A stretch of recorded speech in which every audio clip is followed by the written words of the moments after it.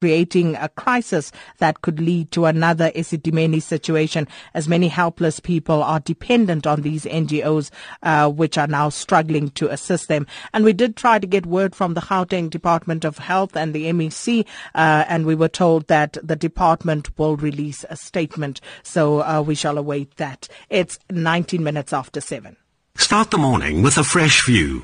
AM Live with Sakina Kamwendo. Tweet at SAFM Radio, #AM Live.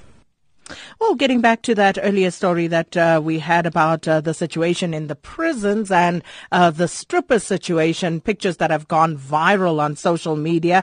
Investigations into that situation is now in full swing following the emergence of those images that went viral of female strippers entertaining prisoners at Johannesburg Medium B Prison, also known as Sun City. Now, Acting National Correctional Services Commissioner James Smallberger has promised that the officers implicated in the breach of security will face the full might of the law. And yesterday, Correctional Services spokesperson Logan Maestri spoke to Tsepiso Makwetla.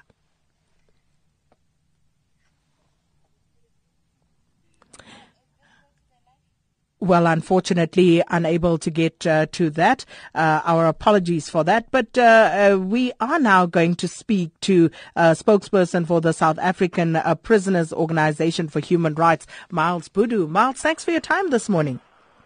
Good morning, Sakina, for having me, and good morning to fellow South Africans. Let me start here. Were you surprised by those images, or does this type of activity occur regularly in our prisons? Sakina, I will go in an angle which we have decided to use as a point of entry, and that is our point as SAPO, the community and a union which we are working together, the Public Service Union and the state. That is the 4 issues which we want to go into this debate. One, as an organization, we are not outraged, we are not surprised, we are not shocked. We are indeed angry.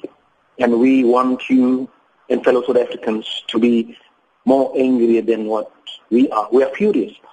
You know, what we can only describe as another plot to rubbish and nullify the relentless struggle that people like us and many others started many years ago, before and after the dawn of our democracy, to work towards transforming these hellholes, reforming them, and rehabilitating both the offender, the correctional officer, and the system in its totality, because the prison system was merely inherited from prison to correctional services, and we still have to work very hard to transform, reform, and rehabilitate and repair this particular system.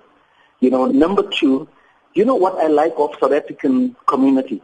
They are very reactive and not active. We have been calling for so many years on intellectuals, on scholars, on researchers, on politicians to say, look guys, let's work all together. You don't have to do it full time. Assist us who are passionate about this thing to try and reform this institution. They just walk the opposite direction. Now all of a sudden they get this explicit circus in a maximum security section where sentenced maximum offenders are incarcerated who's got nothing to lose. Then all of them want to scream from the top of their roofs. And it will be just loud noise today, tomorrow, and 2 days thereafter it will be business as usual. And we as an organization, for the first time in the history of since my release in prison in 1991, are rubbing shoulders with a newly established public service union called the South African Liberated Public Service Workers Union, who also recruit correctional officers, judicial officers, and police, and everybody and anybody that works in the public sector. We are rubbing shoulders with them because we want to give birth to a new breed of police officer, judicial officer, and correctional officer, which is non-corrupted, which is non-captured, which is non-concocted. And it's going to take a lot of work to do that. And I'm proud as my organization is talking and working together with this public service, which is led by Tobile Ntolo, a former president of SACTU, who said to me, Miles, you cannot separate the offender from law enforcement officers because they are inevitably linked. So we hope as an organization we will in the long run work very, very hard. That police officers, correctional officers, and judicial officers are treated with dignity and respect and are well remunerated so that they can stop getting involved in such illicit activities with corrupt offenders. Miles, how would you respond to ordinary South Africans who would say that it would seem as though there is no rehabilitation taking place, given the sort of stories that emerge, the reports that surface from time to time around what's happening in our prisons? Is there any rehabilitation taking place, and to what extent would you say that has been a success? Sakina, that is a very, very relevant and intelligent question you're asking. Look, we are not even going to point things to the Department of Correctional Services for now. We are not going to shoot them from the hip upwards. We're not going to do that with correctional officers, whether they are head of sections, head of prisons, correctional area managers.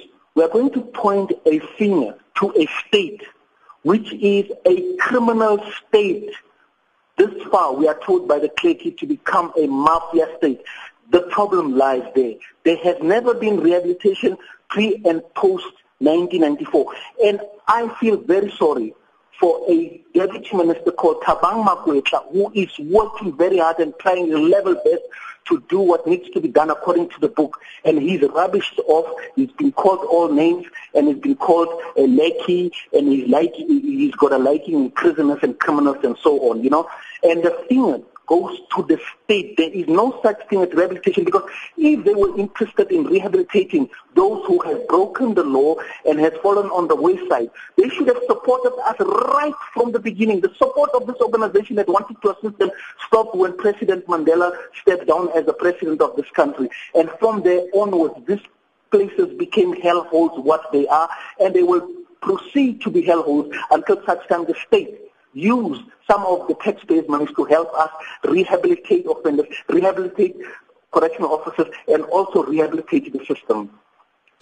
Well, Miles, we'll leave it there for today. Thank you so much for that. And Miles Budu is, of course, spokesperson for the South African Prisoners Organization for Human Rights. Interesting comments there from Mr. Miles, but from you as well.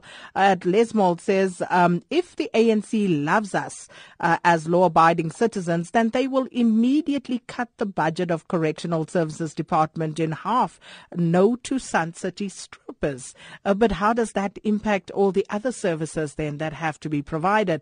Spiwe Dubandlela says, always in countries where morals are high, the Minister of Correctional Services would have resigned in shame. Hashtag prison strippers. And Wandile Kuzwayo says, how is the terminally ill Shabir Sheikh doing? Is he getting better? Please put this question to the Minister of Correctional Services. And then there's another one here from Bushi who says, apparently some gang bosses in prisons were the ones who demanded strippers, and of course, someone obliged. So these are all the stories